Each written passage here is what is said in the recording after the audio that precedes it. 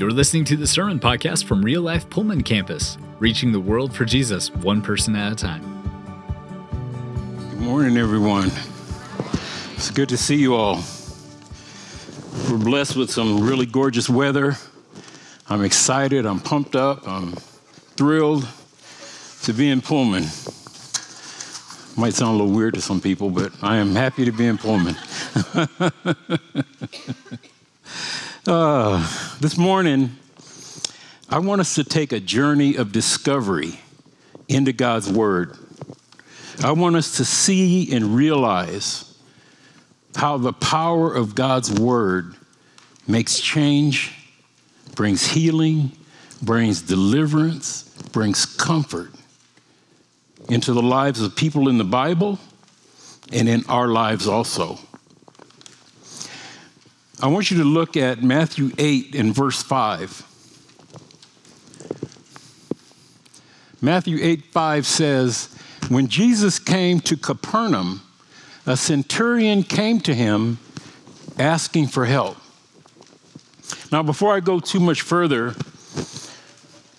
I want to just share with you that during Jesus' time, Capernaum was a real busy city.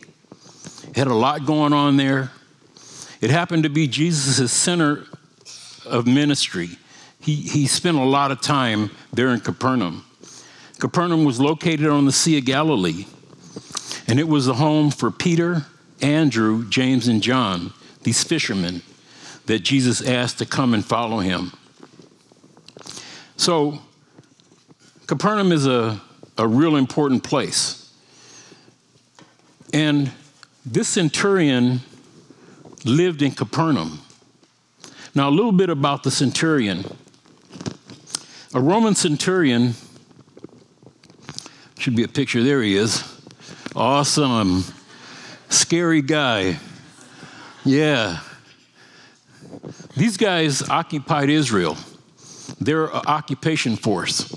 And this centurion is a symbol of the authority and the power of Rome. So he really stands out in his day. Now, a centurion normally had command over 100 men. And typically, a centurion would work his way up through the ranks as a regular soldier, prove himself in battle, show that he was courageous, show that he was a leader, and then he became a centurion. Now, a centurion typically got paid 4 times what a normal soldier would get paid. So they were pretty well off. They were really important. They were a leader. They led their men, and they were that special person. We find in Luke that this man, this centurion, loved the nation of Israel, and he also loved his servant. The centurion was invested in Jewish culture and religious practices. This wasn't your normal, everyday centurion. This guy came to Israel and put his roots down. He fell in love with the people. He fell in love with their culture. He fell in love with their religious practices. So much so that with his own money, he went out and built a synagogue for the Israelites in that city. This is an awesome undertaking. And it's not your normal thing that a centurion would do. His peers probably weren't doing such things. Other centurions, no way. They were busy occupying and being the authority in the land of Israel. But this guy was special.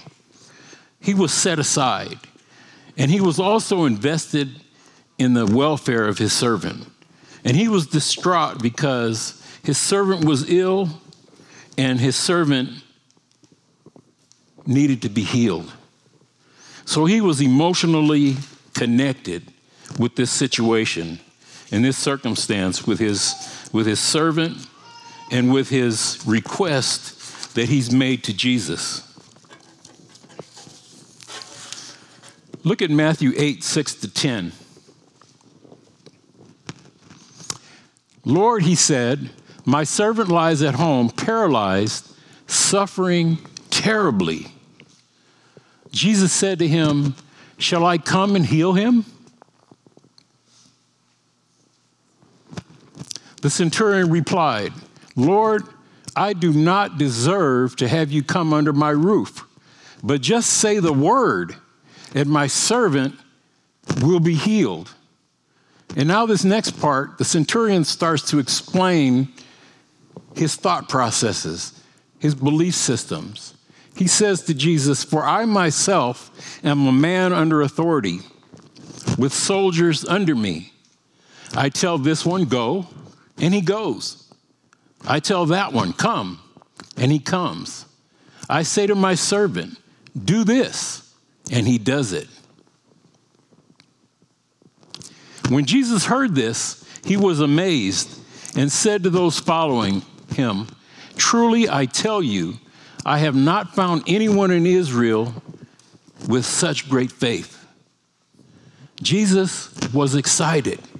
Look at this centurion, this Roman, this officer, this man of war. He has some absolutely exciting faith. His faith is so great. He has a connection in his mind that when you give an order, the order is carried out. No questions asked. As a military officer, this is what he's used to. But the special thing about the centurion was he made that same connection with Jesus. He knew that Jesus was a man of power, a man of authority, a man who, when he spoke, there was change. Many times in his town of Capernaum, he would hear of stories where Jesus would heal someone, where Jesus would speak words in teaching the people, and how excited and how liberated the people were with Jesus' ministry. And this centurion said, you know what? I'm going to go and I'm going to get healing from my servant. I love my servant, and I know that this Jesus has the power and the authority for change.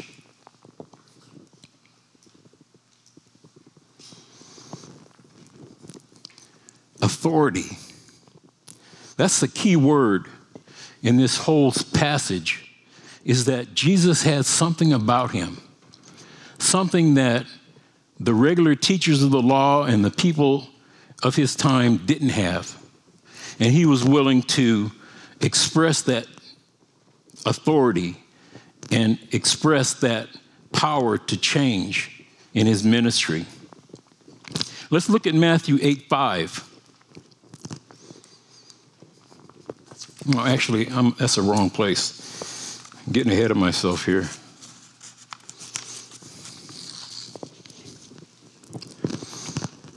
Let's look at Matthew 7:28.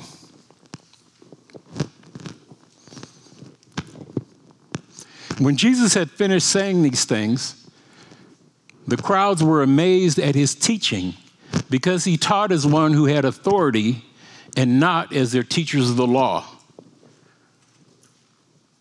There was something about the way Jesus taught. It was something about the way he spoke.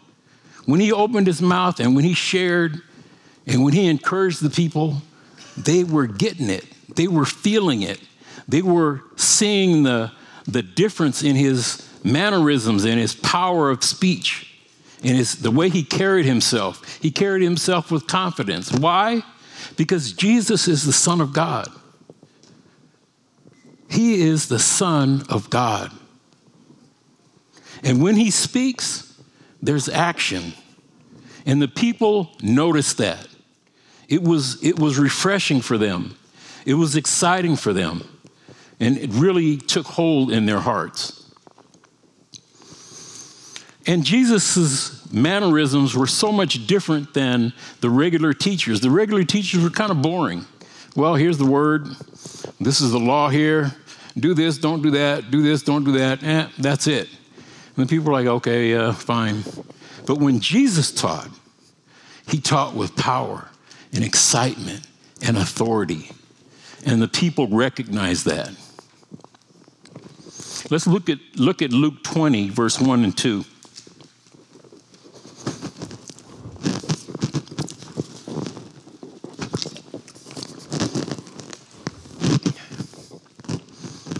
One day, as Jesus was teaching the people in the temple courts and proclaiming the good news, the chief priests and the teachers of the law, together with the elders, came up to him. "Tell us, by what authority are you doing these things?" they said. "Who gave you this authority?"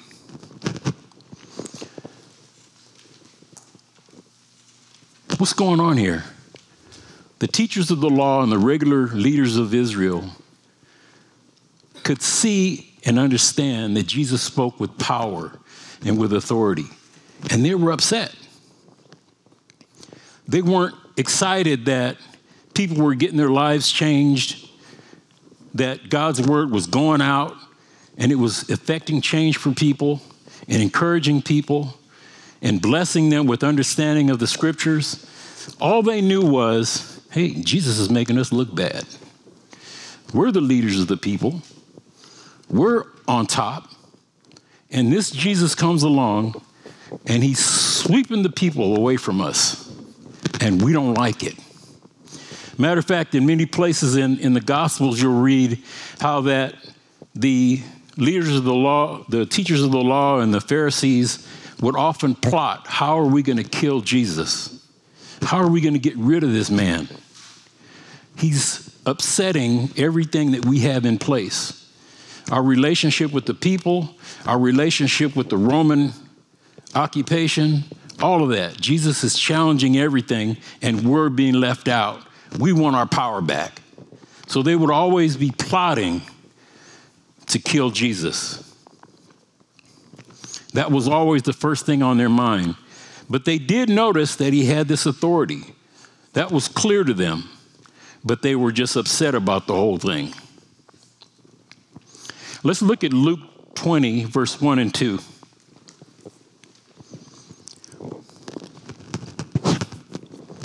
One day, as Jesus was teaching the people in the temple courts and proclaiming the good news, the chief priests and teachers of the law,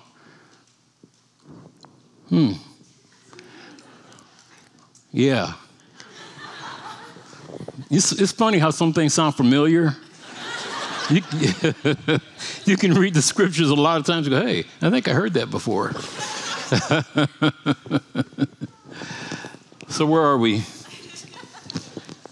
Luke 8. Matthew 8. There we go. There we go. Matthew 8, 11 and 13 to 13. It says, I say to you that many will come from the east and the west and will take their places at the feast with Abraham, Isaac, and Jacob in the kingdom of heaven. But the subjects of the kingdom will be thrown outside into darkness, where there will be weeping and gnashing of teeth. Then Jesus said to the centurion, go, let it be done just as you believed it would. And his servant was healed at that moment.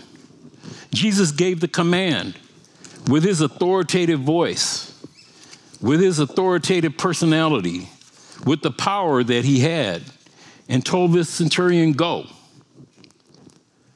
Your faith is going to be answered.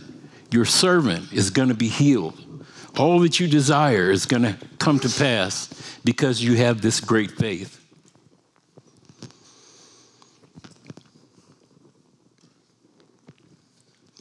So we find that when Jesus speaks, there's immediate reaction.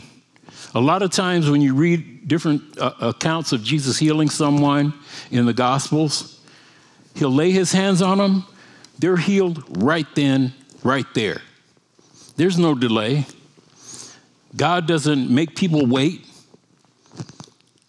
His word is powerful to save and powerful to change. And it occurs right away when you receive it with faith. As I was studying this whole chapter of Matthew 8, another story came to my mind about a military officer in the Old Testament who came to Israel looking to be cleansed of his leprosy. I want us to take a little trip here in 2 Kings chapter 5 and look at this particular story.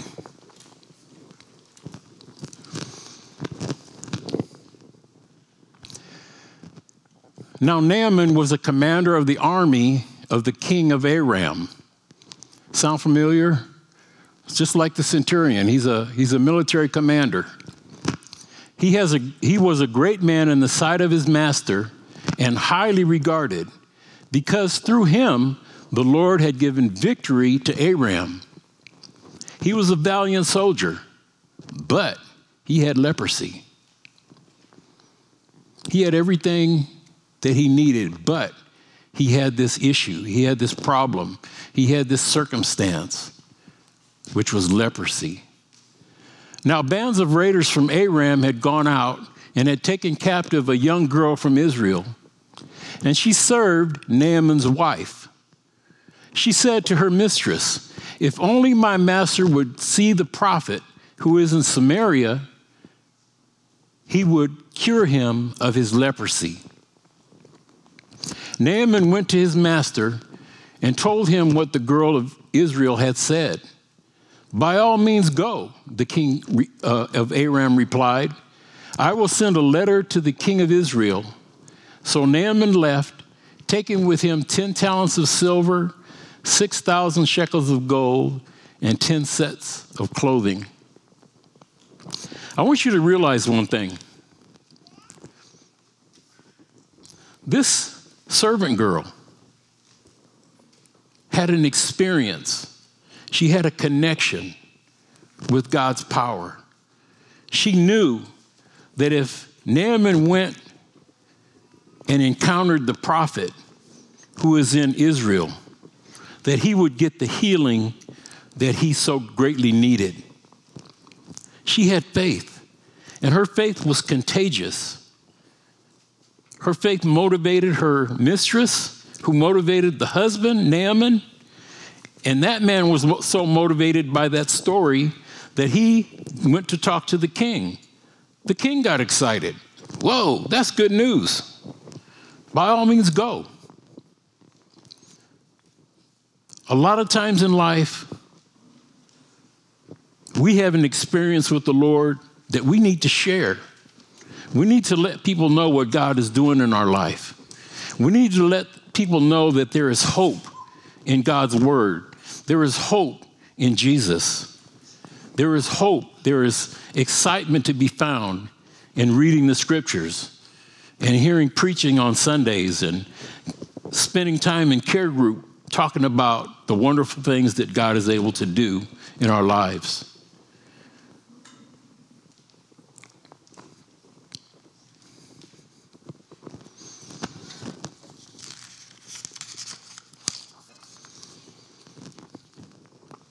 So Naaman makes his way to Israel, and he comes to Elijah the prophet. Now let me give you a little background about a prophet. A prophet is a man who is dedicated to hearing from God and to speak what God tells them to the people. He's a conduit. He's a link in a chain. That chain starts at the top with God, goes through the prophet, and out to the people. And the prophet is known for his ability to give people the word of God and to seek change in their lives. And this is where the slave girl, the servant girl, had her faith and her confidence, was in this prophet. So Naaman gets there, encounters the prophet, and tells the prophet, "You know what? I need my leprosy cleansed. And I hear that you have the power to do that for me." So Elisha tells him, "All right, what you need to do is go to the Jordan River, dip 7 times, and when you get done, you're going to be healed." And Naaman was like, "The Jordan River? I don't think so. That river's dirty. It is nasty. I'm not going to, no, not the Jordan. There's beautiful rivers in the country where I come from. Why don't you have me go to one of those nice rivers and dip? Why are you sending me to the Jordan?" So he got his feelings hurt, he got upset, and he stormed away. I'm not doing that. That's ridiculous. This guy hurt my feelings. It's not going the way I planned. He really thought that the prophet would come out and say some great prayer and lay hands on him and everything would change. But that's not the direction that God had intended for this prophet to take. So as Naaman stormed off, one of his underlings, one of his men told him and said, "Listen, Naaman, I see that you're upset, but think about it.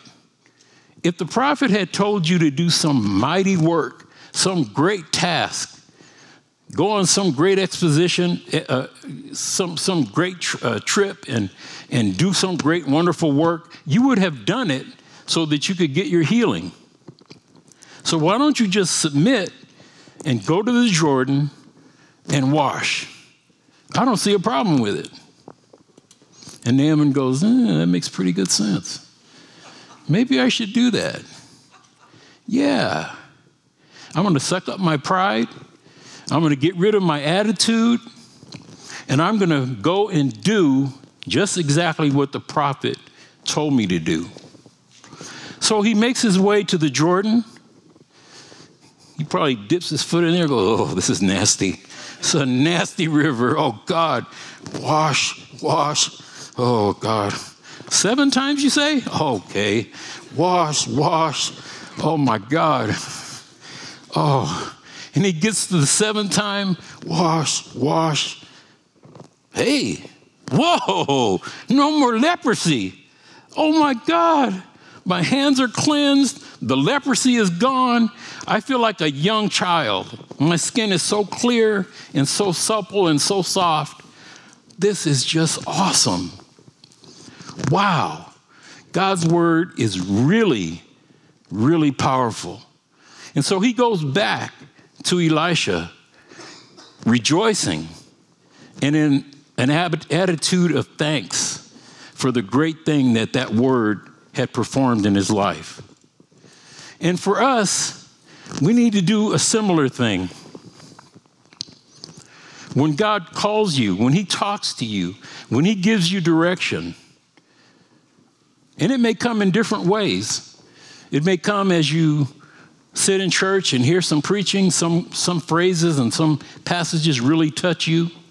Or maybe you're in care group and you're sitting there listening to people share their story and share their difficulties and things that they're going through, share the things that the Lord is doing in their life. And it grabs you.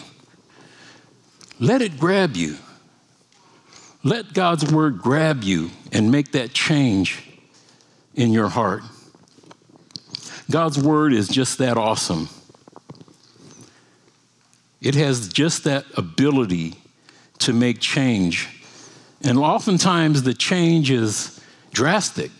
It's something that you've been struggling with, something that you just don't see your way through. How am I going to get through this? How am I going to overcome this situation? How am I going to have people to love me just the way I am? How am I going to do that, Lord? It's hard. But through faith, through hearing the word of God, in the different stories that you hear preached, you're going to be able to make that change in your life. And you're going to be able to be blessed by the word that God speaks.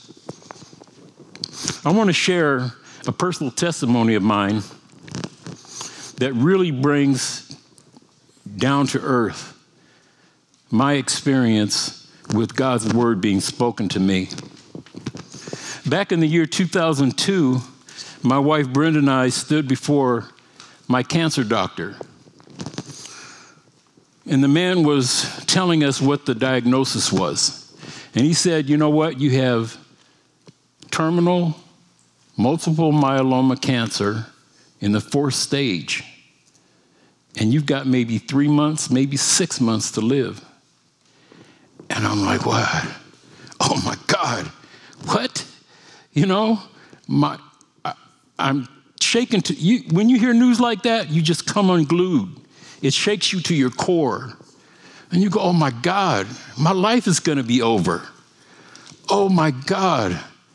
And just at that point, just at that moment in time, the word of God came to me as I was still standing there in front of that cancer doctor. And the word that I received was from Psalm 23. It was Psalm 23:4 to be exact. It said, yea, though I walk through the valley of the shadow of death, I will fear no evil, for thou art with me. Thy rod and thy staff, they comfort me. And when I heard that word, I was like, oh my God, that's good news. I'm going to be okay. Oh my goodness. I was excited. It transformed my faith. It built my faith. It built my excitement. And the doctor was sitting there crying. I remember he was crying when he was giving me the diagnosis because it was such terrible, bad news. And I'm looking at this guy and I'm hearing this word from God and I feel the excitement. And I told my wife, okay, Brenda, let's get our house in order. We're going to go into treatment. Let's do this because I'm going to be okay. I've got a word from God and I trust and I believe that word. I made a choice. I'm going to take that word for fact. It was my choice. I knew that God had spoken, but there's another step that needed to be taken, and that was to believe. And I chose to believe. I said, okay, good. Let's do this. Let me go and submit myself to the doctors that the Lord has ordained and let them do what they can do, but I know that I'm going to be okay. So I went off to Seattle. I was running around with, they gave me a bunch of chemotherapy and my hair fell out and I lost a bunch of weight. But I was happy. Oh, yeah. I'm happy. I got a word from God. Everything's going to be okay. So I'm ripping and running around Seattle. I'm not supposed to do that because I don't have an immune system. I wasn't supposed to be around people, animals, flowers, nothing. And I was excited, and I'm running all over Seattle, walking up and down the hills, up and down, past people, past flowers, past dogs and everything. And I never got sick. I don't expect anybody to do that, but that's what I did. And what happened is Brenda got sick. I was just fine. I'd come home after walking all over the place all day. We'd go to bed at night, and she'd start sneezing and coughing and hacking. And, of course, we're cohabitating in the same bed. I never got sick from that either. All that coughing and carrying on that she was doing, I was immune to it. And it was because of the faith that I had in that word of God. It was carrying me. And I would go see the doctors for my treatments at the cancer center. And I would tell the nurses Bible jokes, things that I found in the Bible that were really funny. I would share with them, and they were just looking at me. It's like, what's wrong with this guy? He's supposed to be at death's door. He's supposed to be depressed, sad. No, I wasn't. I was all bubbly. And I would encourage those doctors. You see, cancer doctors have a lot of knowledge in their head and a lot of experiences healing people, but oftentimes their patients die. Their patients don't make it.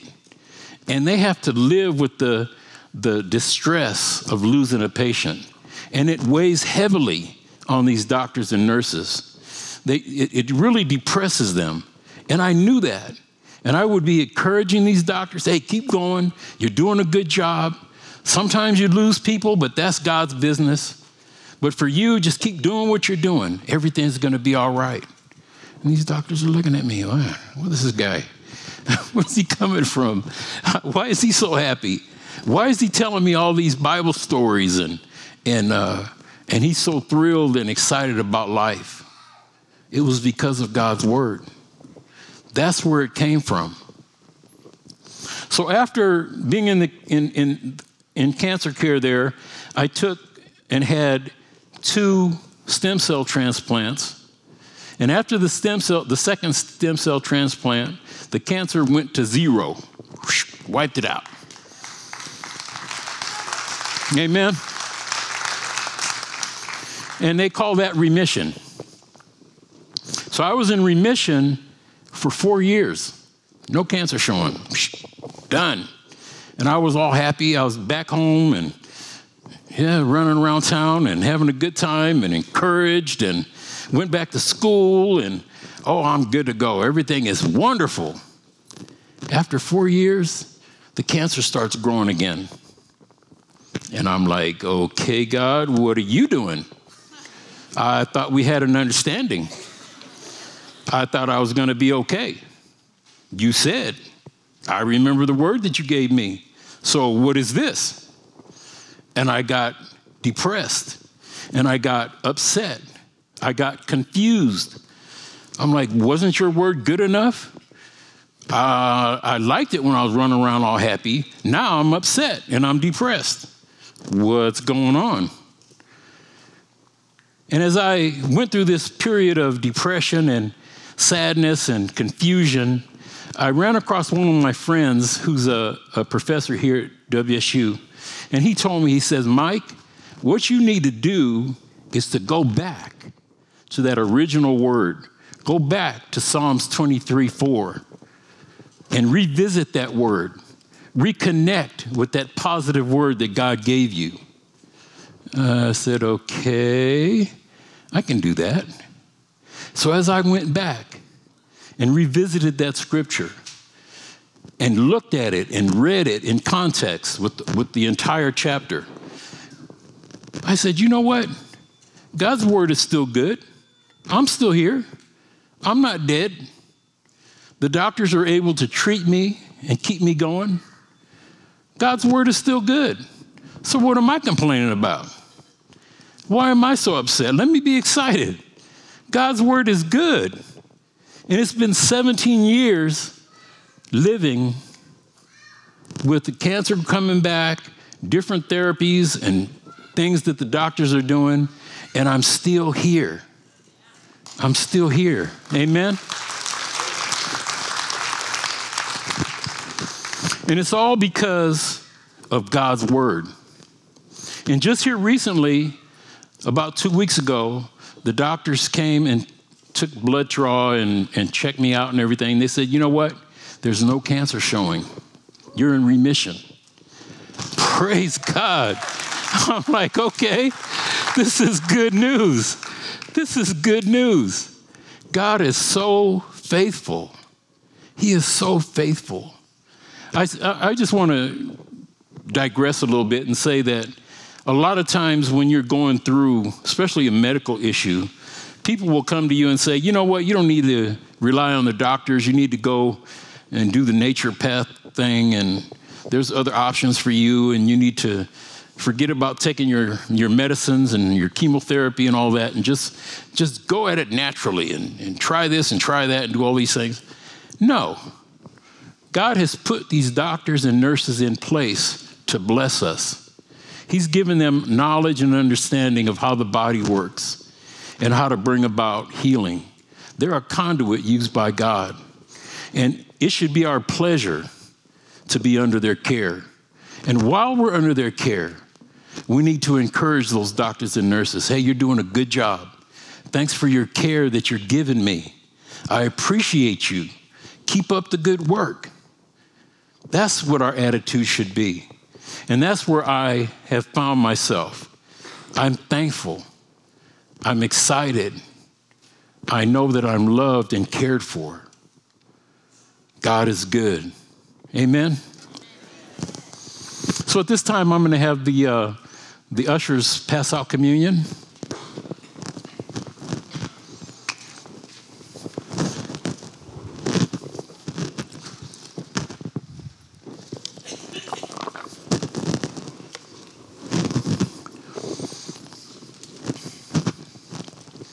Now, if you're new with us, we practice what we call an open table. And that means if you want to share in the death, burial, and resurrection of Jesus, you're welcome to partake of the communion with us. So just hold on to the bread and the cup, and we'll take it together. Thank you. Thank you.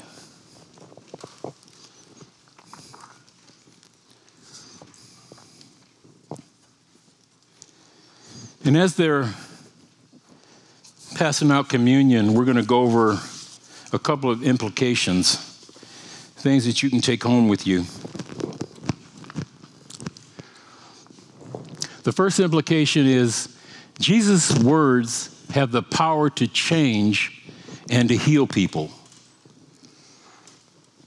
That's something that you need to grab a hold of and do a little bit of research and see how God's word worked in the Bible, how it worked through the Old Testament into the New and up to today. It still works. It's still powerful. It's still authoritative. It's still authoritative and built to change and heal us. Second implication, how do you respond when Jesus speaks to you? Do you say, wow, that sounds pretty good, Lord. I'm going to do that. That sounds good to me. I agree. I accept it. Or do you go, was that really God talking? I'm not so sure. Did God really say to do thus and such? And there may be doubt that comes into your mind. You have a choice to make. Decide to grab a hold of what he speaks. Decide to take it to heart. Decide to trust what he says and how he says it. And like it always comes to you in different forms and fashions. It may come from a friend. It may come as you're sitting here listening to someone preach. It may come while you're sitting in a care group, sharing. A word may come to you. Make up your mind, determine it in your mind that you will accept and receive the words that God speaks to you. Number 3, find a scripture of faith and make those words your own. As you read your Bible, there's tons of stories, and we've gone through several of them over the last several weeks, where people encountered Jesus, or in the Old Testament where they encountered God and his word. There's a multitude of scriptures that bring forth a good story, good news, news of deliverance, news of healing. Take those stories and say, you know what? If the Lord did it for them, he will do it for me. If he did it for Mike, he'll do it for me. It's our promise. These promises aren't just for a select few, they're for all of us. We're all included in God's promises. We serve a great and powerful God. He's able to reach each and every one of us just exactly where we are. He knows and understands our struggle, and he has the answer. He has the solution. And when he shares it with you, grab a hold of it. Let it excite you. Let it get you all pumped up and excited and just go, oh, this word is good. I accept it. I receive it. And I'm going to move forward in my life. That should be your testimony. That should be your decision. Thanks for checking out this message from Real Life on the Palouse. You can find out more about us by visiting us online at liferotp.com and connecting with us on Facebook and Instagram. Until next time, have a great week.